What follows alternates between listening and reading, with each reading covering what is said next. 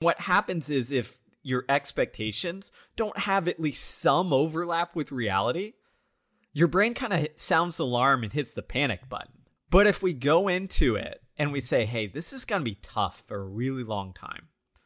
If we say, these are the challenges that I'm going to face. This is the anxiety I'm going to feel. Then it's like, hey, I've got a whole marathon. And somewhere around, past halfway, it's going to get really difficult. And I just have to kind of accept that. There's no escaping that reality.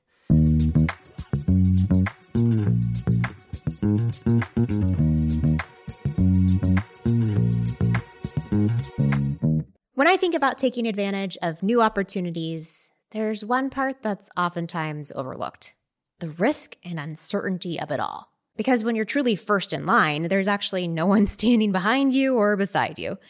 And that loneliness can create a lot of anxiety, fear, and what I see most, inaction. We've all had moments where we thought of something we wanted to do, but then we ended up holding off because we couldn't balance the possibility of it working out with the fear that it might not. And then when you miss out and that woulda, shoulda, coulda moment actually worked out for everyone else that took it, it creates regret. I know it's hard to take a risk and to fight that voice inside of your head telling you not to, and most of all, to be confident enough to believe that you can bounce back if things don't go your way. So on this episode of First in Line, I want you to see that you're not alone in the fear of taking big risks. In fact, many of the most successful people I know had to risk it all in order to become who they are today. Whether it's someone like supermodel Tyra Banks or a wildly successful entrepreneur like Gary Vaynerchuk, the rise to the top isn't as easy as you might think. The good news is that having things go your way isn't all about luck. There's actually a mindset and approach that can turn even the scariest chance into an empowering opportunity. So to help you have more clarity today, you'll learn from best-selling author and performance coach Steve Magness. He is an expert at helping people navigate risk, and his latest book, Do Hard Things, is a blueprint for helping people prepare for life's hardest challenges. On this episode of First in Line, you'll learn how to make your big risks seem a little less scary so you're able to take action when any opportunity comes your way. This episode is brought to you by Element. I'm obsessed with all things health and wellness. I love learning about the latest trends, trying different hacks, and figuring out what works best for my body. And if there's one thing I know for certain, it's that hydration is essential to better health. Unfortunately, most of us don't realize that there's a more effective way to hydrate. Element is a tasty, science-backed electrolyte drink mix with everything you need and nothing you don't. That means just the right amount of salt without all the sugar, food coloring, artificial ingredients, and other unnecessary fillers. Right now, Element is offering my listeners a free sample pack with any purchase. That's 8 single-serving packets free with any Element order. That's a great way to try all 8 flavors or share Element with a friend. Get yours at drinklmnt.com/Brit. Try it risk-free and experience the endless benefits of better hydration. This episode is brought to you by Athletic Greens. One of the hardest parts of being an entrepreneur and mom is making sure I create a daily routine that keeps me healthy. AG1 is a big part of making sure I win my mornings. Instead of taking endless vitamins and pills, 1 scoop of AG1 provides 75 high-quality vitamins and minerals, whole food-sourced ingredients, probiotics, and adaptogens to help me start my day right. It gives me the peace of mind I need to ensure I'm taking care of my gut health, supporting my immune system, and naturally boosting my energy and focus. As a listener of First in Line, Athletic Greens is giving you a free 1-year supply of immune-supporting vitamin D and 5 free travel packs with your first purchase. All you have to do is visit athleticgreens.com/BritMorin to take ownership of your health and pick up the ultimate daily nutritional insurance. Well, I'm so excited to welcome Steve Magness onto the show.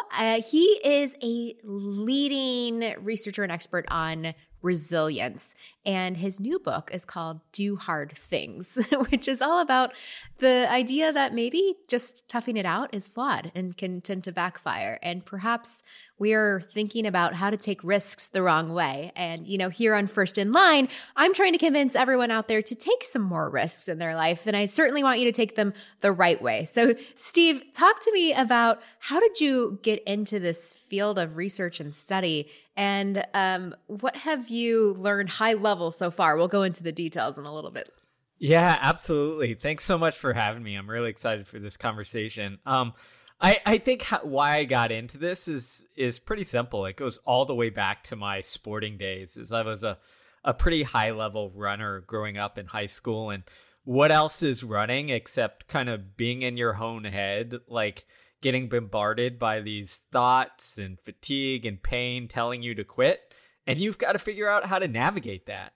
And I think in a lot of ways, that has kind of stuck around in my head and kind of served as the backdrop of this book or this idea, which is how do we navigate those spaces? Like you talk about risk. Well, risk is about almost dealing with that angel or devil on your shoulder where one voice is telling you like, hey, go forward, approach this thing. And another voice is telling you like, run away, escape. Like this is anxiety driven, like get out of here. So I really wanted to see like, how could what did the latest science and psychology tell us and how to navigate these things? And from a high level, what it essentially said is most of us just kind of take a hammer and use that as the approach and say, whatever is in front of us, we're going to use a hammer to try and bulldoze, knock it down, get through it, and just kind of put our head down. And that works sometimes. But what the latest psychology, science, best performers all tell us is that we need way more tools than a hammer. There are more ways to get through a problem or decide if you want to take that risk and whether it's worth it or not. And we should develop those tools so that we're ready and can select the right one, so that no matter what we're facing, we're going to be able to navigate it. I think that's really interesting and thoughtful, and I'm sure there's a lot of really interesting science that's gone into it as well. But I guess to back up, like when I say doing a hard thing, like what comes to mind first? Like what are the types of things that people are facing when they think about doing hard things? Yeah, so I think this is really broad. To me, it's almost anything that evokes that feeling of discomfort or anxiety or maybe a little dread or nervousness where you're just like, okay, like, can I handle this thing? Can I handle this physical workout? That could be a run. It could be lifting weights. Can I handle going into this job interview and taking this risk in my career? Can I handle, approaching someone and asking the question that might be a little bit difficult to or controversial? Can you do those things? So that's the beautiful thing about hard things is that it could be in your athletic life, it could be in your personal life, it could be in your business or professional life. It's all those things that kind of push us to shy away. What I want the listeners and readers to do is whenever you have that feeling of, oh, I'm gonna back off, shy away, and avoid this thing, maybe just sit there and say, hey, is this one of these hard things where if I went towards it, I might see it as an opportunity to grow?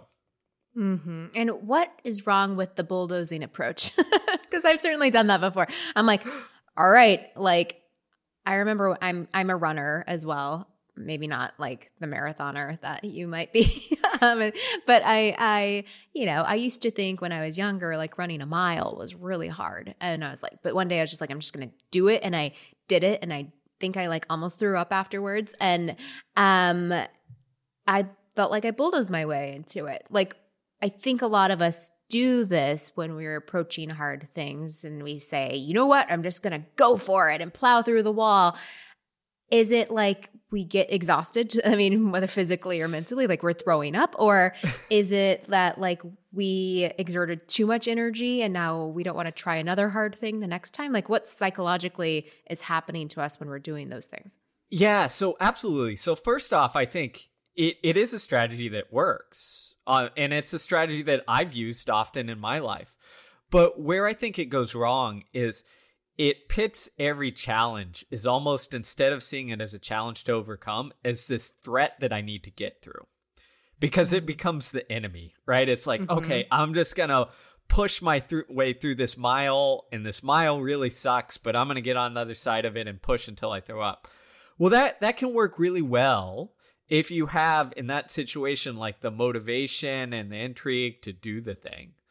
But where it often backfires is when that motivation isn't there, or when we reach down and say, hey, I'm just going to push through this, and for whatever reason that day, there's nothing there. You know, as a runner, I'm sure you've had those moments where it's like, okay, I'm going to reach down. It's time to dig. And then you reach down and you're like, oh, there's nothing. Like, I'm tapped out. I'm done. Totally. And in those moments, if you don't have a plan B, if you don't have another tool, then you're kind of just spiral, right? You'd be like, okay, I tried. And you kind of spiral, or in running, you slow down. And what I'm trying to express and say, hey, there's more tools than just pushing through. For instance, we can kind of reframe, the challenge and say like, okay, maybe my A goal of completing the marathon in whatever time is gone, but what else can I get out of this? What's my B or C goal?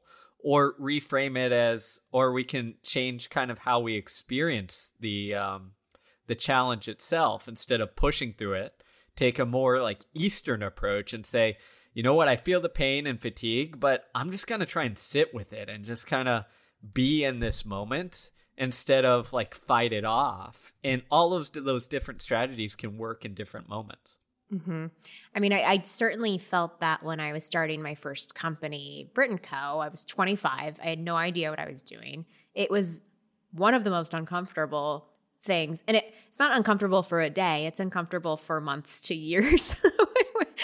And I think the hardest part about this in terms of entrepreneurship is that you have to fake it to the world as if it's not a hard thing, and and that you're okay. You're totally fine. You're not like dying and spinning in anxiety every day, like wondering if what you're doing is correct. But I now help coach a lot of people to become entrepreneurs and to run their companies, and I know you do as well. And so, are there also hard things that may be hard for years? And what's the strategy there? Because that's different than like, I'm going to run a mile today. Absolutely. And this is, in the book I write about embracing the reality of your situation. So if you live in kind of delusional land and you think that, hey, this entrepreneurship, like this is going to be difficult for a day or a week or like just a little bit. And then I'll get through it. And then it'll be all grand and glorious as I, see on TV or hear on podcasts or whatever have you. If you live in that, eventually your brain's going to figure it out. And your brain almost will sound the alarm and be like, hey man, we thought this was going to be tough for a week. We're 6 months into this and this is like anxiety filled. And what happens is if your expectations don't have at least some overlap with reality, your brain kind of sounds the alarm and hits the panic button. But if we go into it and we say, hey, this is going to be tough for a really long time. If we say, these are the challenges that I'm going to face. This is the anxiety I'm going to feel. These are the things that I'm going to have to deal with. Then it's like, again, starting on the line of the marathon and saying, hey, I've got a whole marathon. And somewhere around, past halfway, it's going to get really difficult. And I just have to kind of accept that. There's no escaping that reality. And I think when we go in with that mindset better, it allows us to handle the thing. And in fact, there's some wonderful research that shows, and people who go through long-term traumatic experiences, whether it's, entrepreneurship. Entrepreneurship, death of loved ones, like all, yes, that too. Yes, death as well. anything that will cause like severe pain and suffering for a while is one of the most important things. Is like having a clear vision of, okay, this is real, this is lasting. I can't just push this away or avoid it. And then the second part that is really important is once you accept that, is kind of make sense of and make meaning of it. In the case of entrepreneurship, it's like, well, why am I going to suffer for a year or two or more? Like, what's the purpose of that? Is the juice worth the squeeze? Is this going to have the payoff that I want? And that answer might differ a little bit over time, but I think as long as you kind of reflect back on it and have that clarity, it allows you to get through the really difficult thing in a much healthier and more productive way. It still might suck for a while, but you're going to be able to do it.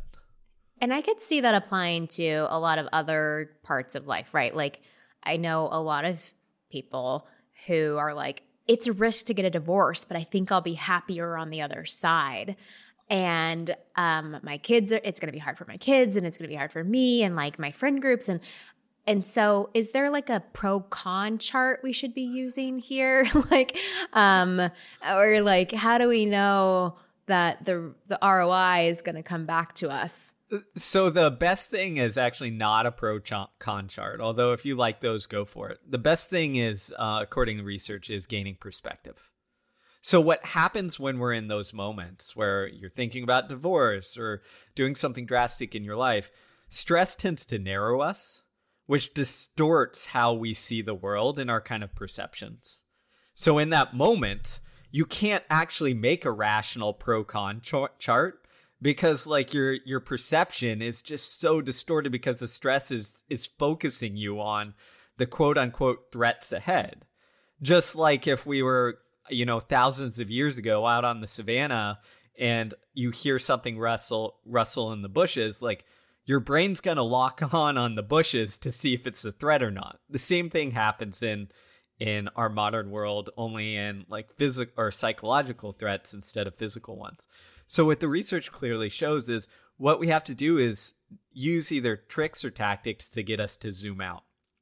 So this is why the old advice to, talk to a friend or ask, how would a friend see this or answer this question, works so well because it creates that perspective.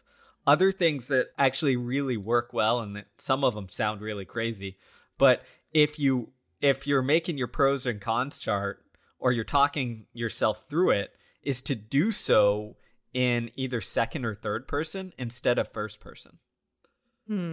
Because when you sit there and you're like, well, if I get this divorce, I might feel this and it might affect me in this way. What happens is, again, it causes you to narrow.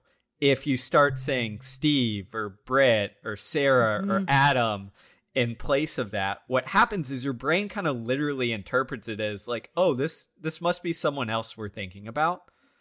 So it drags kind of your cognition out a little bit so that you can kind of see the picture a little bit more clearer. So anything that you can do in your life, if you're struggling with that moment, is how do I get perspective? And there's a bunch of tactics and tools. Another couple quick ones that I love is just spending time outside in nature, because just being in nature tends to like zoom us out and make us realize. Forest bathing. Yeah, I'm all about the forest bathing. Exactly. So, that's why I tell, anyone I'm working with, it's like, hey, if you're struggling with the decision, just if you got a forest or a park nearby, just go for a walk. Like, throw the phone at home and just go for a walk, because often that can kind of clear you up and give you that perspective you need. Well, I'm very good at that. I actually did it this morning. And the key is to not bring like your podcast headphones, even though I know everyone wants to listen to First in Line all the time. I get it, you guys, but like no headphones, no phone, maybe an Apple Watch to track your movement. But it's so true. I do it frequently when I'm meandering a big decision, but it's also a meditation. Sometimes things come to you that you didn't expect. But I was going to ask you about this idea of, group thought, because I'm over genderizing, but I've worked in the field of women's companies and brands for many years now, and I do find that women in particular, again generalizing, happen to be more comfortable taking risks if they're in like a community of people that are also taking the risk. And it feels safer because they're not doing it alone. Is there research about this? And is it a tactic you would recommend? Absolutely. I mean, one of the things that allows us or gives that security to allow us to take risks is a sense of connection and belonging.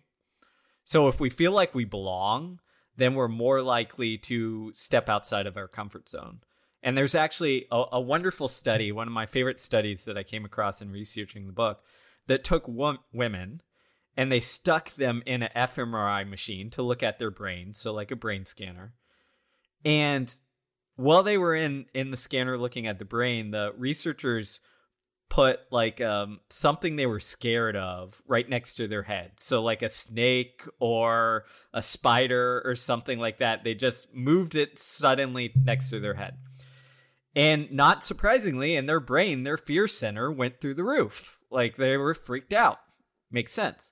Well, when they ran the same experiment on different women, but had their significant other or spouse or best friend or someone they were connected to in the room with them holding their hand, they put that spider or snake next to their head, the fear center only goes up a little bit. And the reason is pretty simple, is because when we feel like we're connected and supported and belong and all that stuff, it makes the difficult, it literally changes our perception of the difficult. It makes it seem more manageable. And the same thing applies to more, as I said, like psychological risks. So if we're looking at, should I, sell my company or have this merger or make this big move, you're more likely to take that calculated risk if you feel supported. If you have friends, colleagues, coworkers who that, whether this works or not, will have your back and will support you and will help you either move forward through the challenge or even pick up the pieces. And in sport, actually, there's some fascinating research that shows that athletes tend to choke less when they feel like they're a bigger part of the team. Because choking in sport occurs when we feel like all the pressure's on, and if we mess up, it's like, oh my gosh, I'm a failure. Right. Well, that kind of, we almost like share the burden when we realize, oh, like my teammates got my back. Like if I mess up, it sucks, but someone else is gonna like step in and lift me up, and we're gonna be okay. So my advice to other people is like create that team in your own life, is like have that group of supporters where, win or lose, they're gonna have your back and they're gonna pick you up or like push you forward. And that gives you often the security to take those challenging risks or do those hard things. Yeah, one of the things I learned from a lot of really influential people is to develop your own personal board of directors. It's your 5-person team, let's call it 5, of people you go to when you need to make a big decision. And it could be your spouse or a family member, but it could be a close friend, it could be a colleague, someone who will give you really honest feedback and who will likely endure with you through whatever you go through, right? Is that similar to some of the advice you would give? Yeah, absolutely. I love that advice because that's what it is. And I think too often, talking about this idea of resilience or toughness, too often we think of it as like a lonely journey where it's like, I just have to get through it myself. But the reality is that if we have that board of directors, that team that can help us navigate us, we're going to make better decisions. We're going to be able to handle the tough stuff better. So absolutely, I think that's wonderful advice. And I'd recommend the same thing to everybody else, is have that board of directors. It's such a simple way to kind of instill that connection in your life. Do you find that conversely, men do not have the support systems that women have? And does that hinder some of the risks that they take? Oh, absolutely. Often it does. And often it's because, again, men especially have that almost ego and where it tells them what? Like, I've never seen a male ego. Yeah, who knew that, right? Yeah. But it's got this driver where we want to be the person who does it and does it on our own and like conquers the challenge and what have you. And not surprisingly, our ego gets in the way. And that often is the downfall of some, good leaders or people in high positions, is they kind of want to be that rugged individual that that we mythologize in society, but all they're doing is shooting themselves in the foot, because the more you go into that kind of rugged individual life and let that ego take over, the narrower and narrower your world and perspective gets, which means the worse and worse your decision making gets, because you can't see their full spectrum of reality that, the problem might include. Yeah. I think that's right. I think it's also interesting that overall, and I'm very pro male, by the way, and I'm pro non-binary. But the statistics do show that women, when they do take that risk, when they finally get over the hump, and maybe it's their support system, or maybe it's their ability to build that resilience, they are the better investor. They are the better CEO. You know, they are taking the more calculated approach, which I think is really interesting as well. They're not bulldozing into it, as you would probably say. Yeah, again, I'll go back to the research. There's some fascinating work on both those things that you talked about there, is that often when it comes to decision making, women tend to, again, we're speaking in broad generalities here, they tend to do a better job of looking at different perspectives and considering a whole picture. Men tend to, what we call is, get locked in. So they get locked in on the goal and then get blind to everything else in their perspective, which can be very beneficial if like the goal is all that matters and it's like life or death. But if it's not, and we might want to pivot, what research shows is men tend to have a harder time pivoting because they're kind of locked into it. And then the other thing that I think is really interesting in this area, and again, this comes from teams and sport, but there's some fascinating work that shows that women, and again, generalization, they do best in those competitive situations when they know they have a shot. So men will tend to compete almost no matter what, even when they have no shot, which can be, again, can backfire a lot of times. Right. And it's a waste of time and effort to me. Right. Exactly. Women tend to almost flip this switch where it's like once they know they have a shot in sport to win or score or whatever in life to get the deal or what have you, it's almost like their competitive instincts come on. So to me, again, if you're working, again, we're speaking generalities, but for men, I'm trying to get them to stop competing when it doesn't matter. Right. And for women, I'm trying to say, okay, you do have a shot. Like this is how you have a confidence. Shot. Yeah. Right. It's part confidence and part just explaining to them what the shot is and why they have the shot. And that was, it kind of happened to me, right? I was, again, when I was starting my first company, I was newly 25. I had managed a total of 3 people ever in my life. And, I wasn't going to do it because I thought I didn't have a shot at being successful because I needed way more experience and I probably needed to like manage more people. And, I had all these reasons why not. And both men and women in my board of advisors sat me down and explained to me why this was a white space opportunity, why I could do it, why I might be successful. And within the course of a one-night conversation, I decided to go for it and I never looked back. And so I wish so badly that, to your point, like more women gained that perspective and confidence, more men gained maybe the clarity of figuring out their shot. And I think we might all take a little bit smarter risks in our life. But I want to talk to you about some of the folks I spoke with who told me about the biggest risks they've ever taken. These are people that are pretty influential. You probably know some of their names. The first one I spoke with was Tyra Banks. I was a very successful model, on top of the world, on top of my game. But I wanted to be a talk show host. I wanted to express myself in ways that I was never able to by being a fashion model. And I remember making that decision, taking that risk and saying, I don't think I can pose in pictures for a living and be taken seriously for my thoughts on television, for my opinions, for my advice. And so I remember there was a big fashion modeling contract, a continuation of a big contract. I think it was about a 3-year extension in front of me. Millions of dollars, millions more of eyes being able to see me in that high, beautiful fashion epitome of success. And I turned it down. And I said, I have to focus and I have to show the world that I am more than just this woman that poses in pictures and walks on runways. I often wonder, was that the right decision?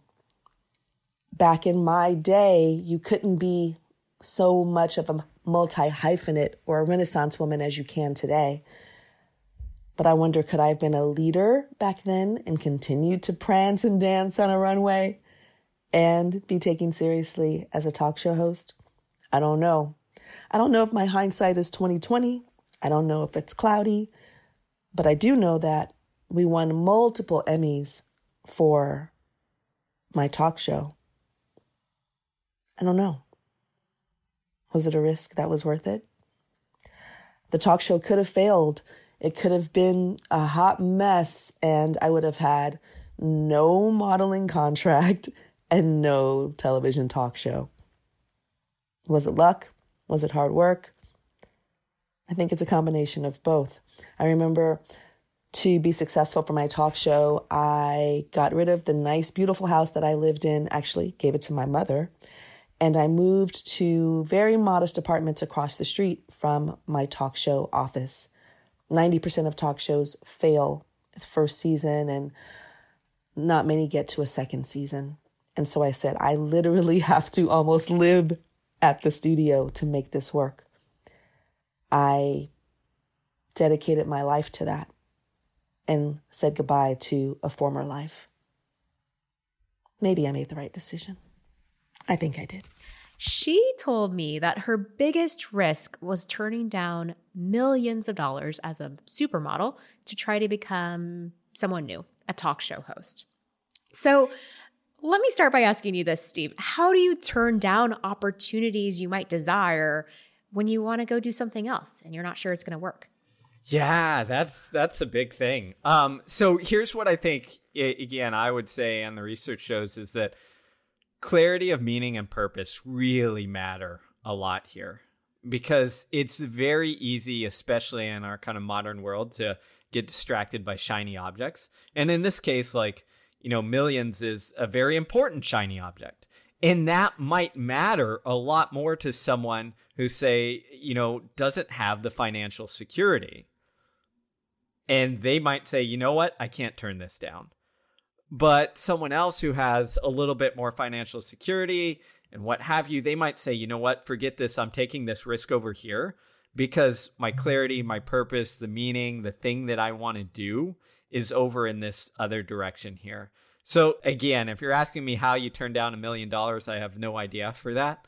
But what I would say is that real important part is that clarity of purpose, meaning, like what you're actually after, and sticking to that. That's the hard part, is that we can all sit here and, reflect on our values, and maybe your company or organization has had you come up with core values, but that exercise isn't meaningful unless those are the things that really freaking matter.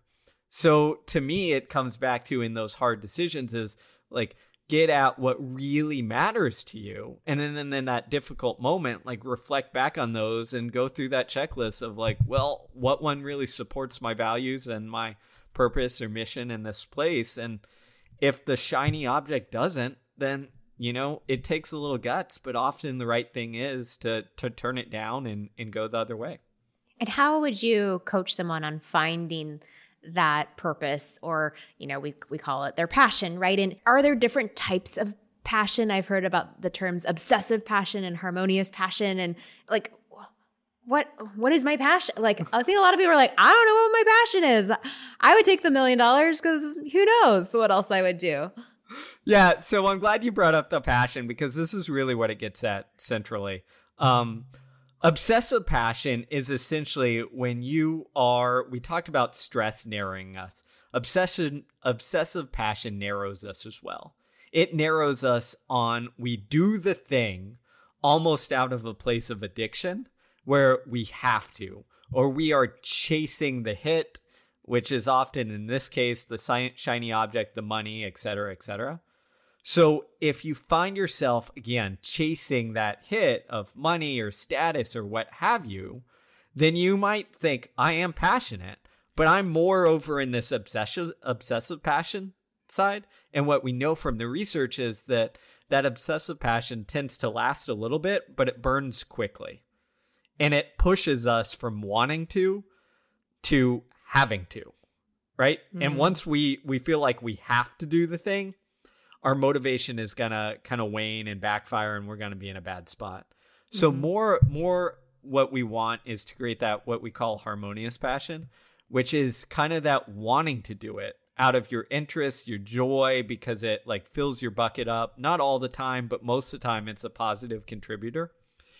And the way to kind of stay in that is to keep your motivational, kind of the central things that kind of fuel that passion as intrinsic motivators. So the joy of pursuing it, I'm doing this almost as like a craftsman instead of just for the shiny objects or accolades. I'm doing this because like it has some sort of greater purpose than just to make me feel good or wealthy or what have you.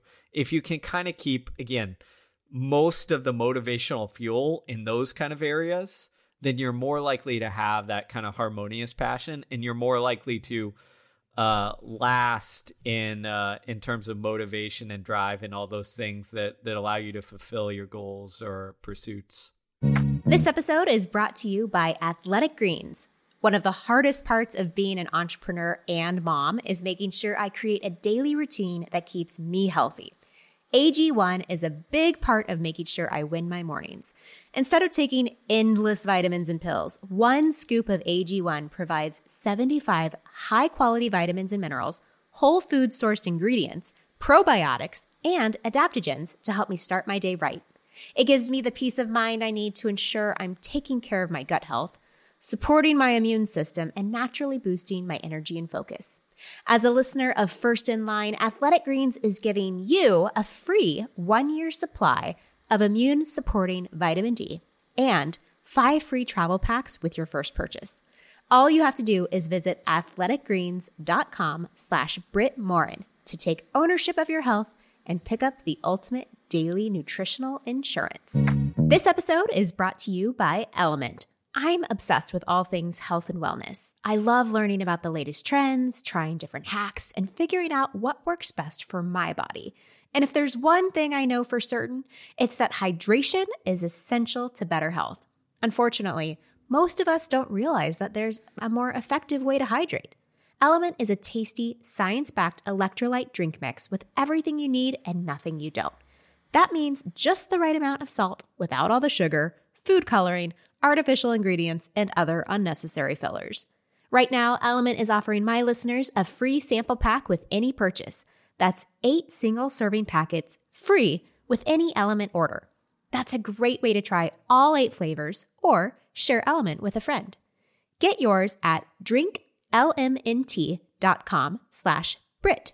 Try it risk-free and experience the endless benefits of better hydration. Do you think status and money are the 2 biggest culprits of obsessive passion? Because I'm thinking, as you're talking, I'm like, oh, I think we all have both of these. Like we all have obsessive passion. I would like to make more money and I would like more status. But I remember for so many years, trying to get the likes on Instagram and, running a media company. Like, how many page views did we get today? How many users came to the site? How many people downloaded the app?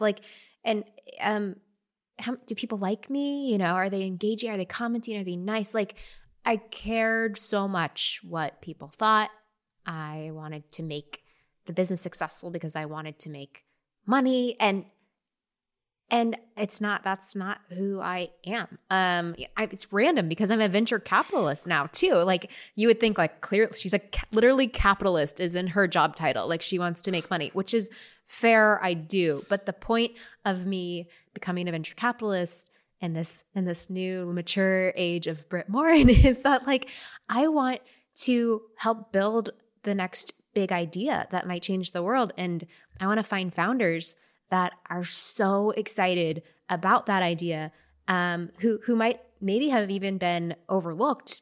And I found them and believed in them and I gave them the confidence and maybe some tools or tips and the money, and they went on to change the world. And in 10 years, if some of the things that I've done and invested in have changed the world, like then I know I will have succeeded. And so that's my harmonious passion now, right? And that's why I'm doing this podcast. I'm like, there aren't enough people who know about these things that might change the world. And I want everyone to have the same footing as I do here in Silicon Valley. And so what I'm saying is, like, I think we all have this obsessive passion. I still look at the likes on Instagram and they don't mean as much to me as before, but I look and I think we all do. But is there a way we can move towards harmonious passion more in our lives?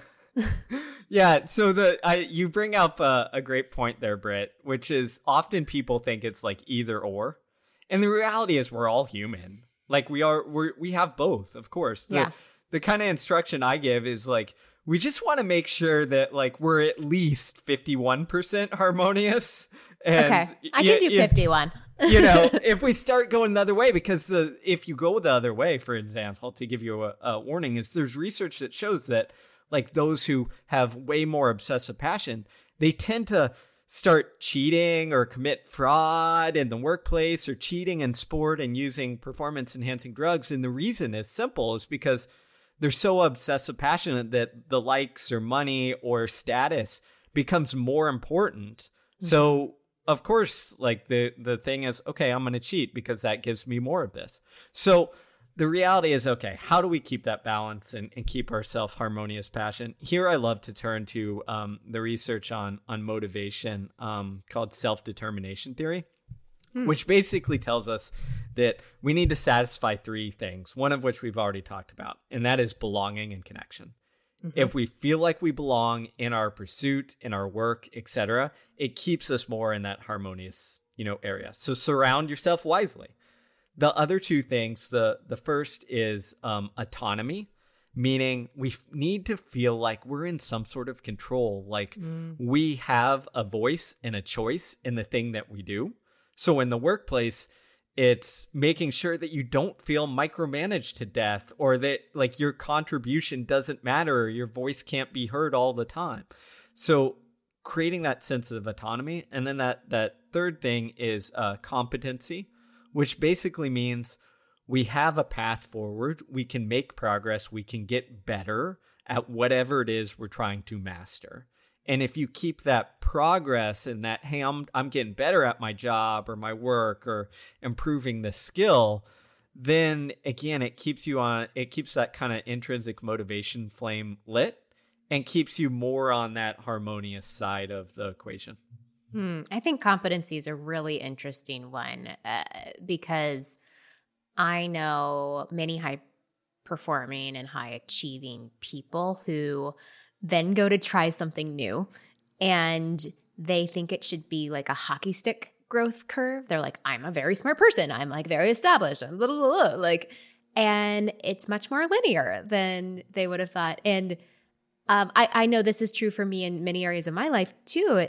I'm a perfectionist, achiever, Enneagram 3. I'm very self-aware of all the things. And I'm very frustrated when I'm not good at something early on. But, to your point, like weeks or months or years go by and suddenly I'm like, whoa, I'm like pretty good at this thing now, and so it's truly like the one foot in front of the next type of thing, right? I'm sure when Tyra was deciding to be a talk show host, she didn't know how to be a talk show host. Like when I started a podcast, I didn't know how to start a podcast. I didn't know how to interview people.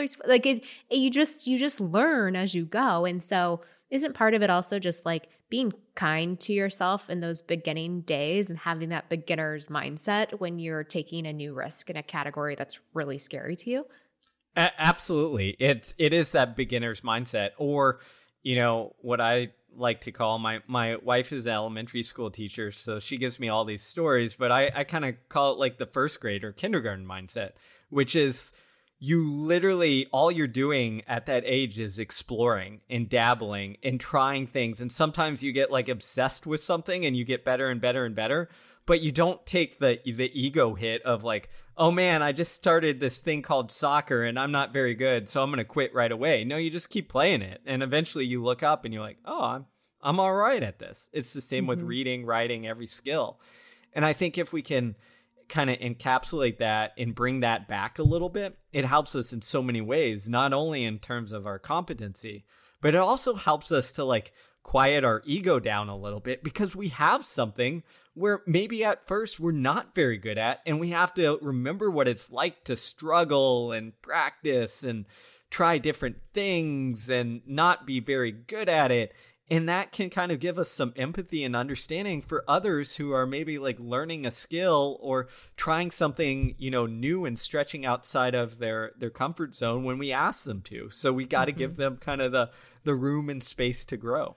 Yeah, I think it's a good reminder to also cheer on the people in your life that are trying something new and might be struggling with it, because to your point, that belonging, that support system is so key in keeping them on track, right? And just how beautiful is it if we can all do that for one another? Like, instead of asking like, so how's work going? Like, did you get that promotion yet? It's like, what new things are you trying that are hard right now? Like, that would be a better question to maybe ask your friend at dinner.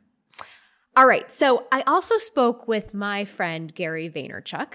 Many of us know him as an established entrepreneur and investor, but many years ago, Gary took a really big risk. The greatest risk I took was a bet that I had the emotional stomach to deal with being grossly underpaid by my family while I built a business for them, knowing at 18 to 22 that I was going to be a special businessman and that it was going to work. Building a family business from a $4 to a $70 million business, and yet never getting paid more than $100,000 a year is an incredibly difficult challenge. Not at 22, 23, 24, 25, because you love your parents so much and you want to give back and it feels right and you love the liquor business and the wine business. But at 27, 28, 29, 30, when you're starting to become a little older, you're thinking about getting married, you're thinking about having a family. Wait a minute, how am I going to buy a house and all these other things, and resentment and all those things. And so it was a huge risk. Family businesses lead to a lot of people not talking to each other anymore. It was a huge risk, but I had a lot of self-awareness. And I sit today as a 46-year-old man and say that 22 to 34 building a business for my parents is the greatest thing I ever did. I sit here as someone who, as he's filming this, can't wait for tomorrow because I'm going to go see my parents for 5 days and I have the greatest relationship with them. But it was an absolute risk, one that I understood and wasn't sure exactly how it was going to play out. I was optimistic. It played out that way, but it was a huge risk against my own emotional graph. Creating resentment against family in a family business is the ultimate fear. So many brothers and sisters and parents and siblings and children, parents don't speak to each other today because of money. And so the risk at that young of an age, before I was 21, knowing that I had it in me to not be angered or miffed or resentful was scary, but paid off huge.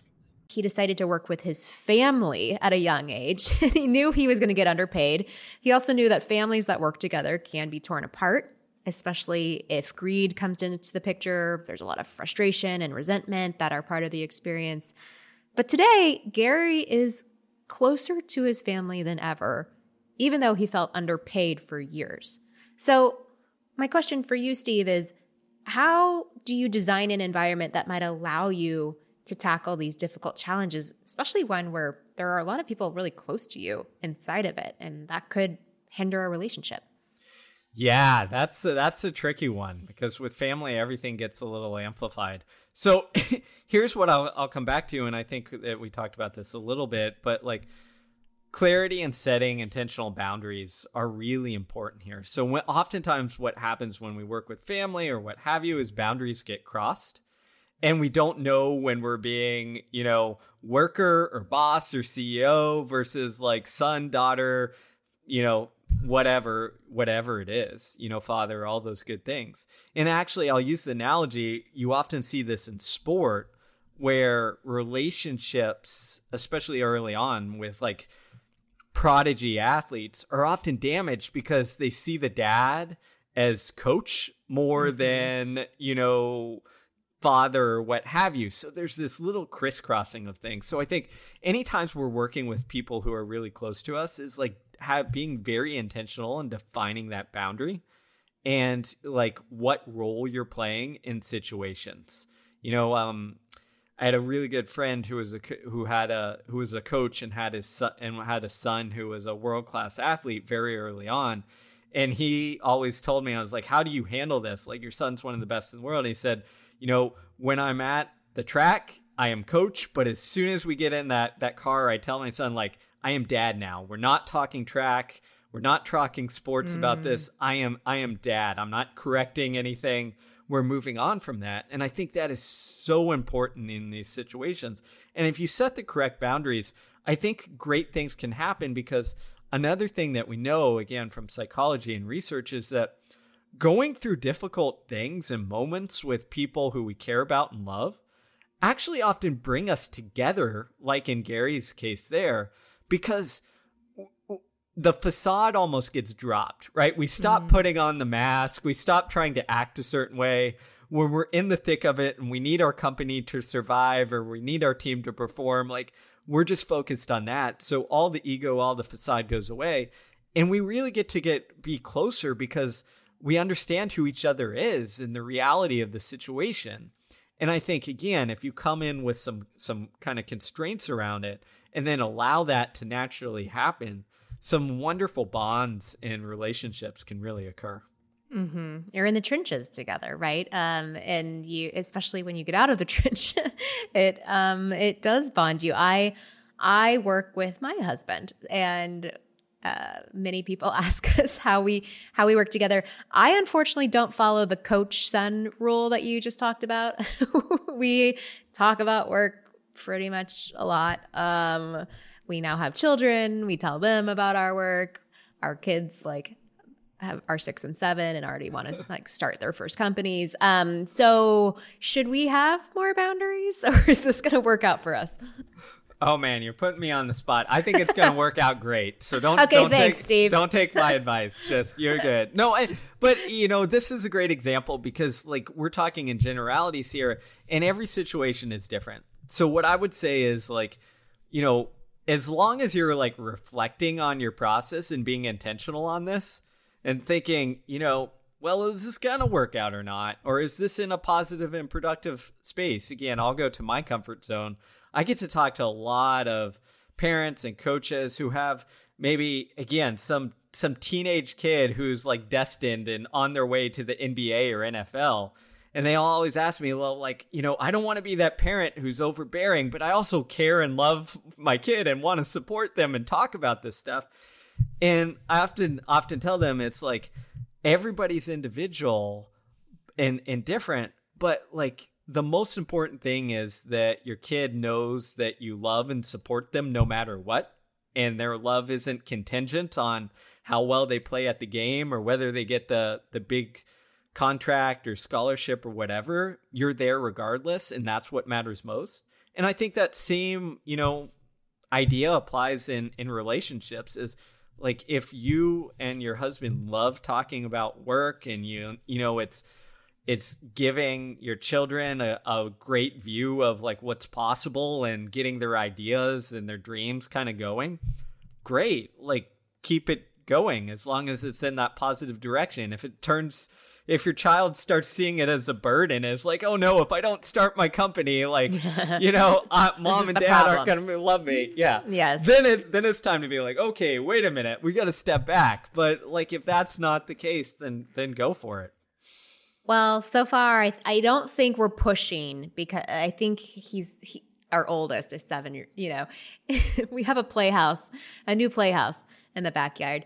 And the other day I was like, what do you want to do with the playhouse? Let's design what we should put in it. Maybe some bunk beds or, whatever. And he said, no, I'm going to start a restaurant. It's called Dash Cafe. And I will be serving food and everything's going to be made super fast. And here's where I'm going to put the blender and the blah, blah, blah. And I was like, you don't have to productize the playhouse. It doesn't need to be your business. It could just be a playhouse. And he's like, no.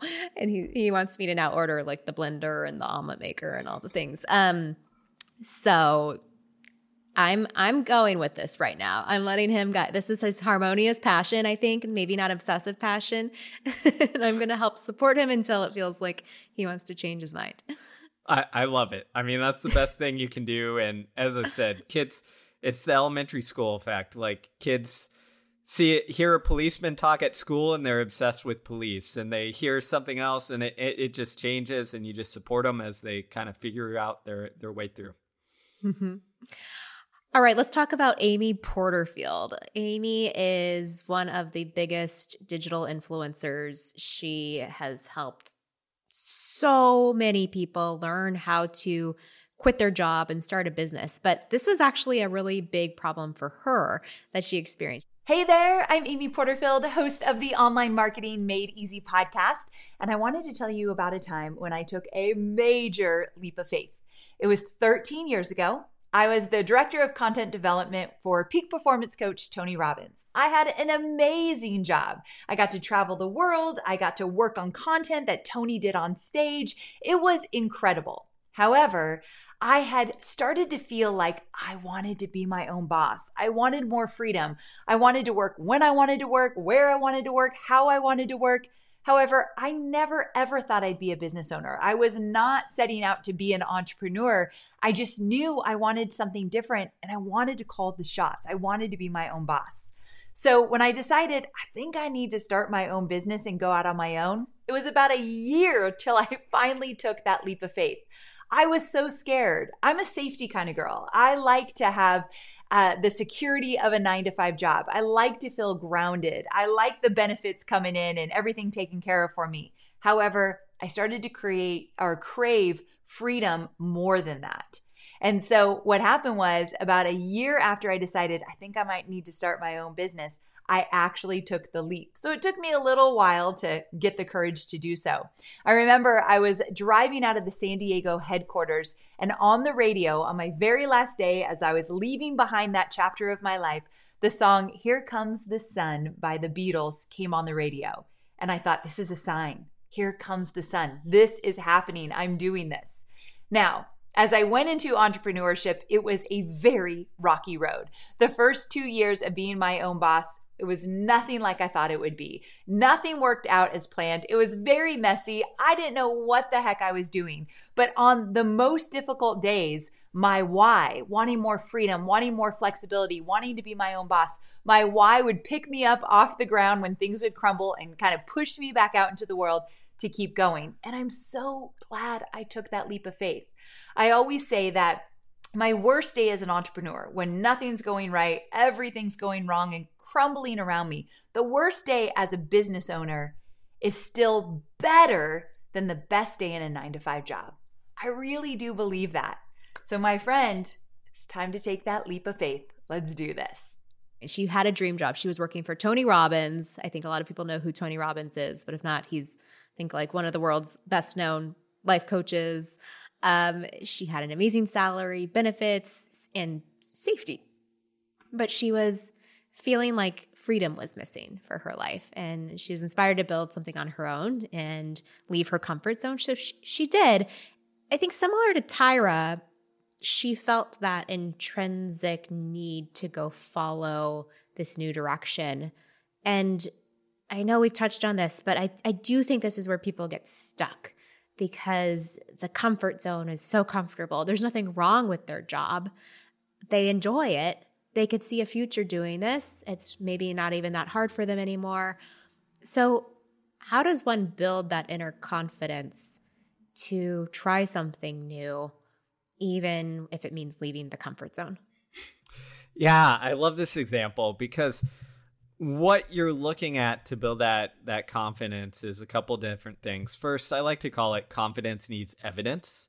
So reflecting on how you got to the place that you did and the success that you've had and the work that you've done, anything that kind of reminds your brain that, oh yeah, like I am a capable person. Like even though I'm in this job and I might be trying something different, like I figured out how to get to this place. That kind of bolsters that inner confidence where your brain goes, okay, yeah, we're not faking it here. We've been in similar positions.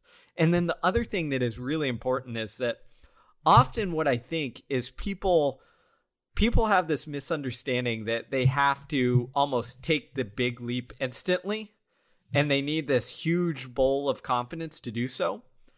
But instead, what you can do is kind of dabble and explore and take small steps to build that confidence along the way. So if you're not ready to take that leap in your job, well, start doing something or start researching outside of your job on the next thing you're going to do. So if you're going, again, I'll use the example that's close to my heart is if you're going from working for Tony Robbins to saying that like, oh, I'm going to write a book or whatever have you, totally different than Amy. But then what you should do is start your own newsletter or start something where you're just practicing writing every day while you still have that job. Mm-hmm. And I think in Amy's case, it's like, well, start working on marketing or whatever have you in some way so that you almost give yourself that evidence of like, okay, like there's some, I don't know if I can totally do this, but I have a proof of concept and I feel good about taking this risk. And it's not just I'm venturing off into the woods unknown. So start small. Don't think I got to make the big jump instantly. Just take small steps and eventually that will prepare you when it's time to make the giant leap. It's kind of what you were saying earlier too, which is that women especially, but probably all of us, need to see that there is a shot.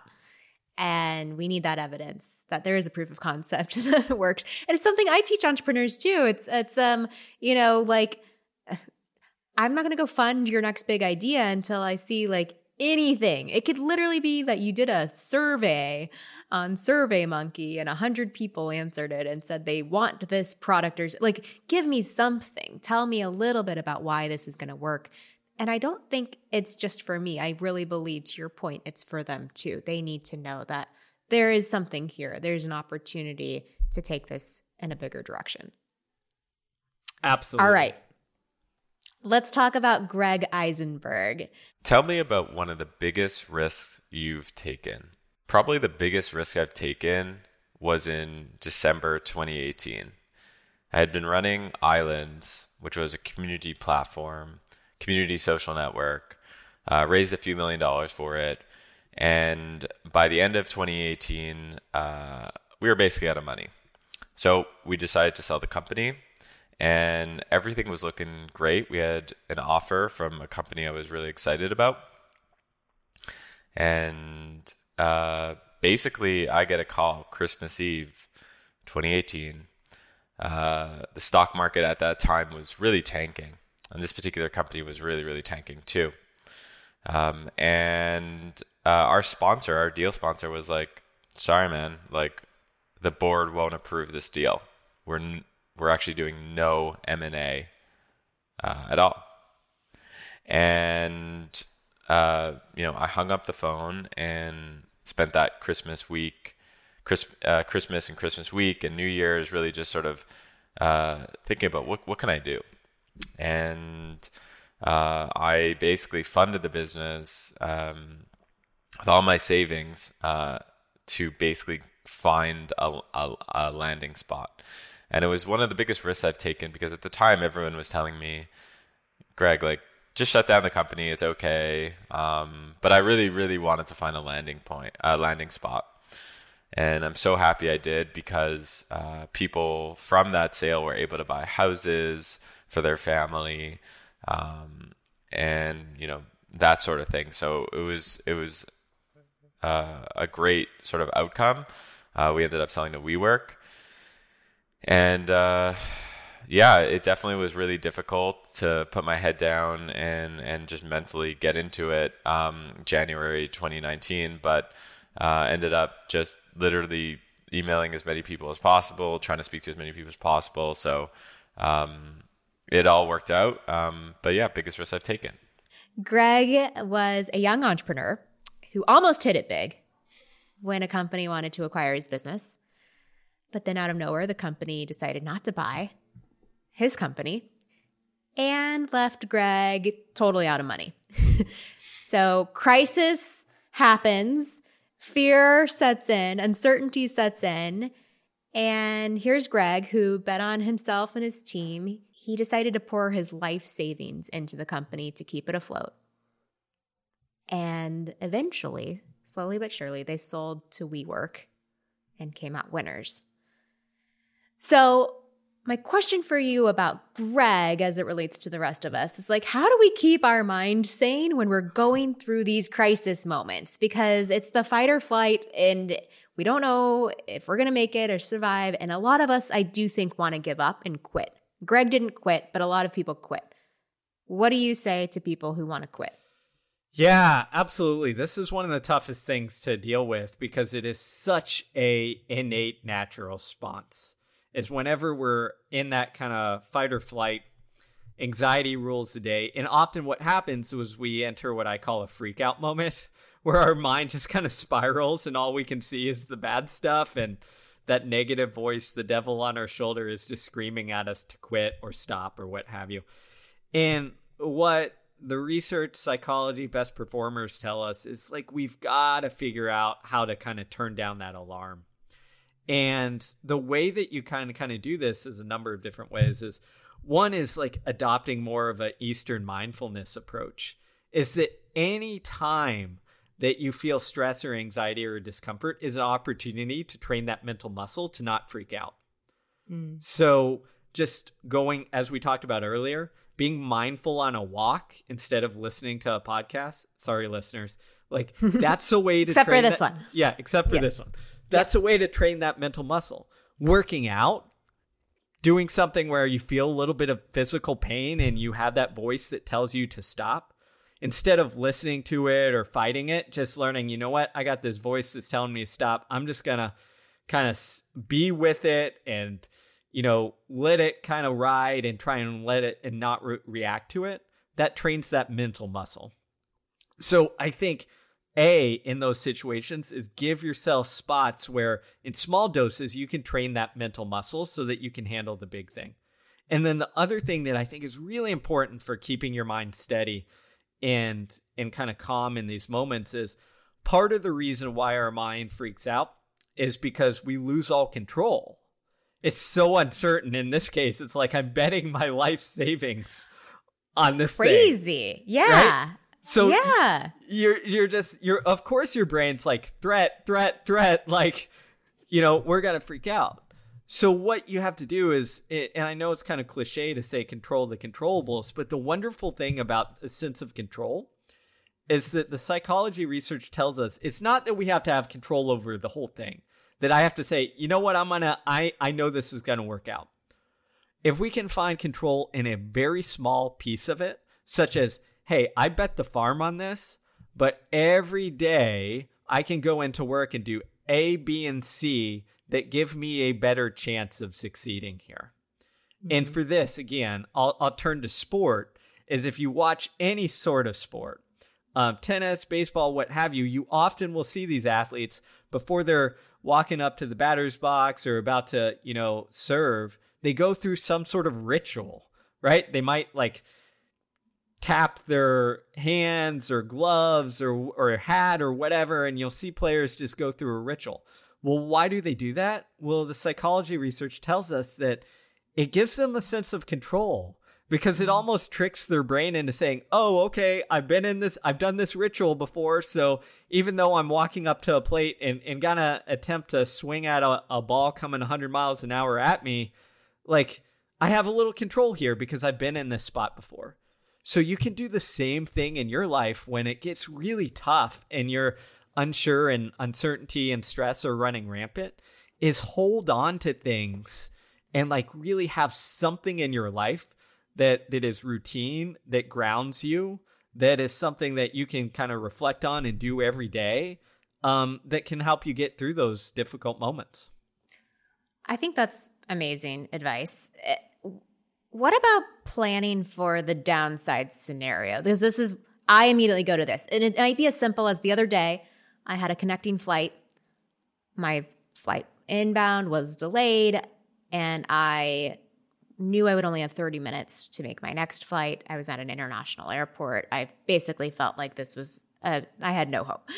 So in the moment, I get on Kayak, I start researching the next available flights so I know exactly what time I'll be home next, if I need to change my flight, if I miss the gate, if I do all these things. And it's the same thing as if I'm investing in a new stock or in crypto. I'm like, okay, how much am I going to put in? If the downside scenario is I lose $1,000 total, like that's okay because I'll be in this position now and I can handle that. Same thing as if I start a company. Downside is, I started this company at 25. I left my job at Google. If the company fails, I might just go back to that job at Google. Like, I think I could get back in there, so how important is it to have your backup plan if plan A doesn't work out? Yeah, so there's two things that are really important here is that one, your stress response is your brain stress response is predictive. Meaning your brain is sending you that way because it doesn't have the information to like predict what way it's going. So if you can give it that information or prepare it in case like, you have to go through this situation like missing your flight, what it does is it dampens down that stress response because your brain goes, oh, you know what? This will suck, but we have another path. So the world's not going to ending, so we don't have to feel as much stress. And this is why actually with athletes, again, I'll go here, is that they'll often do negative visualization where they think of, well, what happens if I miss the pass or hit the golf ball into the sand or water or what have you? Because when their mind has gone through it before, the alarm doesn't go off as loud. It only goes off a little bit. So the same thing is happening here where you're kind of preparing in advance for the worst case scenario or something bad that's going to happen. And the other thing that I think is really important here is this is in relation to goals, is when you have backup goals, what it does is it allows you to, I'll circle all the way back to what we talked about at the beginning. It allows you to have perspective. So I'll give you the example from that I learned from elite world-class climbers, like people who climb Mount Everest and stuff like that. The disasters in Mount Everest where people die tend to happen when people are so focused on the A goal, which is reaching the top, that they don't even acknowledge or don't have the B goal, which is often, if I don't reach the top, I want to make it back down the mountain alive. Yeah, that seems important. So when you have both goals in mind, the research psychology tells us that, instead of pushing to the top when you probably shouldn't, you're able to pivot and say, you know what, my B goal was making it back down the mountain alive, and that's the path that I'm going to go. And I think the same thing occurs when we're talking about difficult decisions in the workplace or in our careers, is that, we all want that A goal, but if we've at least thought through, well, what's the second scenario or the third scenario? We don't go from 100 to 0. We're able to go from 100 to 80 and still feel pretty good about being in the game, and which keeps us in the game long enough so that, maybe over time we eventually get that A goal. Mm-hmm. I'm glad you said that, because I do think there's a lot of talk out there about just manifesting the ultimate end game and sticking to that. And you don't want that negative thought that you're not going to make. And so I think it's just practical and realistic. And like I said, as simple as a missing my flight scenario to changing careers and, changing my whole life. Like I like the idea of these backup plans, the second and third prize that we can achieve. Steve, as we are winding down our time together, I guess my last practical question for you is, what can everyone listening start doing today to be a little less risk averse? We've heard a bunch of your tips and tricks for when we face these scenarios, these crises, but what's just one thing we can start integrating into our life as soon as this podcast is over? So I think the simplest one is just a mindset switch, is embracing discomfort. Is whenever you feel that thing, that anxiety, that discomfort, that thing that tells you to pull away, avoid, don't do this, just go towards it a little bit. You don't have to conquer it, but put yourself in those situations. And the more we put ourselves in those small moments of discomfort, that's just training over time that prepares us for when we actually have to make that big jump or make that career change. And if we are prepared, we're going to be able to handle it better. Fantastic advice. I second that, everyone out there. Steve, thank you so much for being here today. His book is called Do Hard Things. Where can they find the book and where can they find you? Yeah, you can find the book anywhere the books are sold, Amazon, Barnes & Nobles, all that stuff. And then I'm on all of social media at Steve Magness and at stevemagness.com. Amazing. I hope all of you will check that out. Thank you all for listening today. Thank you, Steve, for being here. And here's to a more resilient world. Thanks so much for having me. This was great. I hope all of you enjoyed hearing from Steve. I know I certainly did. I actually tend to think I'm someone who's pretty good at taking risks. I mean, that's what this podcast is all about, right? I'm here to help Sherpa you along. But I want you to know that even I have taken thousands, hundreds of thousands, I don't know, millions of risks that didn't work out, and some that did. And I think a risk can be in all kinds of categories. Let's take creative risks, for instance. This was like the number one reason I started Brit & Co. in 2011, because most people in the world actually don't think they're creative. And I think that's crazy, because when we were 5-year-olds, we thought we were the most creative people ever. And yet, as adults, we literally won't paint on a sheet of paper and show it to anybody. We won't doodle a picture and show it to anybody. And it maybe doesn't need to be shown to anybody, but why can't you just do it because it's fun? Why can't you do it to practice something and get better at it? I see a lot of people, especially in Gen Z, that will post something even on Instagram, and when it doesn't get the likes they thought it would get, they delete it. It's a risk to even put yourself out there on the internet these days. Sometimes it'll work out, sometimes it won't. How do we move forward? Then there's business risks. That might be changing your career. That might be starting a company, might be both things in one. When I left Google to start Brit & Co., my parents in particular thought I was insane. I had an amazing job. I was getting promoted every year. I was launching new products, and I was 25. And they said, "You have a bright future. You could be an executive at Google." And I said, "But I don't want to." I have this thing inside of me that's bubbling up that makes me believe I should start a company, and I should do it now at 25, because there's this white space and I'm young enough to do it. And mostly because I did have people that told me they believed in me. Then there's financial risks. This is a really hard one, because who am I to tell anyone out there to go spend money on anything? And yet sometimes it's only by taking financial risks that you do get those big financial gains. I know when I first invested in the stock market, it felt super scary. I think I put in literally $1,000, and that was very meaningful to me. And the past year or two, I've been investing even more into crypto and NFTs. Some of those things have worked out. Many of them have not. And now I'm a venture capitalist, and I'm literally making bets on investing in new companies all the time. 90% plus will fail. I know that. So what I've learned is, A, you miss all the shots you don't take. B, as you take more risks, you actually start to get a little more comfortable taking them, no matter which category. You become more comfortable just putting yourself out there, success or fail.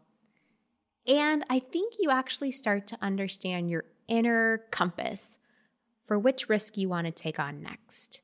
The reason why I wanted to become a venture capitalist as the next step in my career was not just to go out and make money and have some flashy title. I wanted to actually be in a position where I could find founders and people who had big ideas that might just change the world and didn't necessarily have a compass to know how to go about that.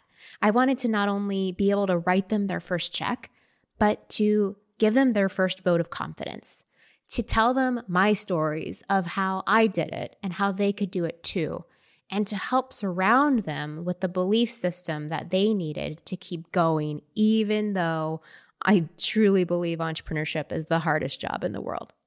Similarly, I want everyone out there listening to First in Line to know that I am going to be your champion in taking any of the risks that we talk about on each of these episodes. We are going to cover the gamut of all kinds of opportunities that are lying right in front of you that you can choose to lean into or not.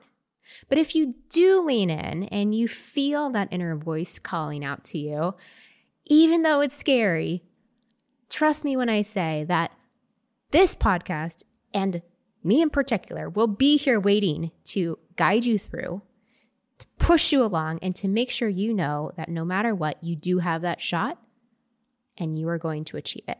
I mentioned it when I was talking to Steve, but one thing I do when I'm thinking of taking a risk, and that could be missing my flight or changing careers, is to imagine the worst case scenario, right? I think about what is my plan B, plan C, D, probably all the way down to plan M, just to be honest. I've got a lot of plans. I've got a lot of backup plans. What ends up happening most of the time is I never even hit those. Maybe I'll fail, but I don't hit plan M. I'm not failing drastically.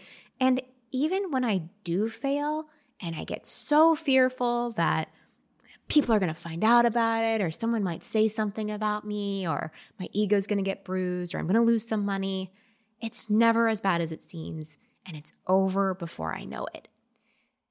Looking back now, as I think about all of the other people in my life I know who are honestly the most successful, they're taking so many risks all the time. They're failing and succeeding and failing and succeeding. And what ends up happening? Well, they're effectively practicing taking risks for a living. They're getting better and better about how to take the risk, which risk to take, how to get through the failure faster, and how to move forward with the things that are winning. Not every risk is an end-all, be-all thing in your life. This isn't going to be the one thing that makes you or breaks you. I encourage everyone out there to take more risk than they thought possible. I think a lot of us only take the one big shot because they think it's the only one they have. But there's always more opportunity out there. And even when you fail, I truly believe that sometimes it's for a reason. Sometimes when you hit that bottom, the next new risk will emerge that might take you back to the top. So to everyone out there, go inside yourself right now. Think about the things that are making you the most uncomfortable. Think about what feels a little bit scary but intriguing. And know that from me to you, you've got a shot. And there are people around you that love you and will support you through taking it. If you liked this episode, I would love for you to rate and review it on Apple Podcasts, Spotify, or wherever you listen to your shows. And if you want to follow me, I'm at Brit on just about every social network, or you can follow the podcast at First in Line.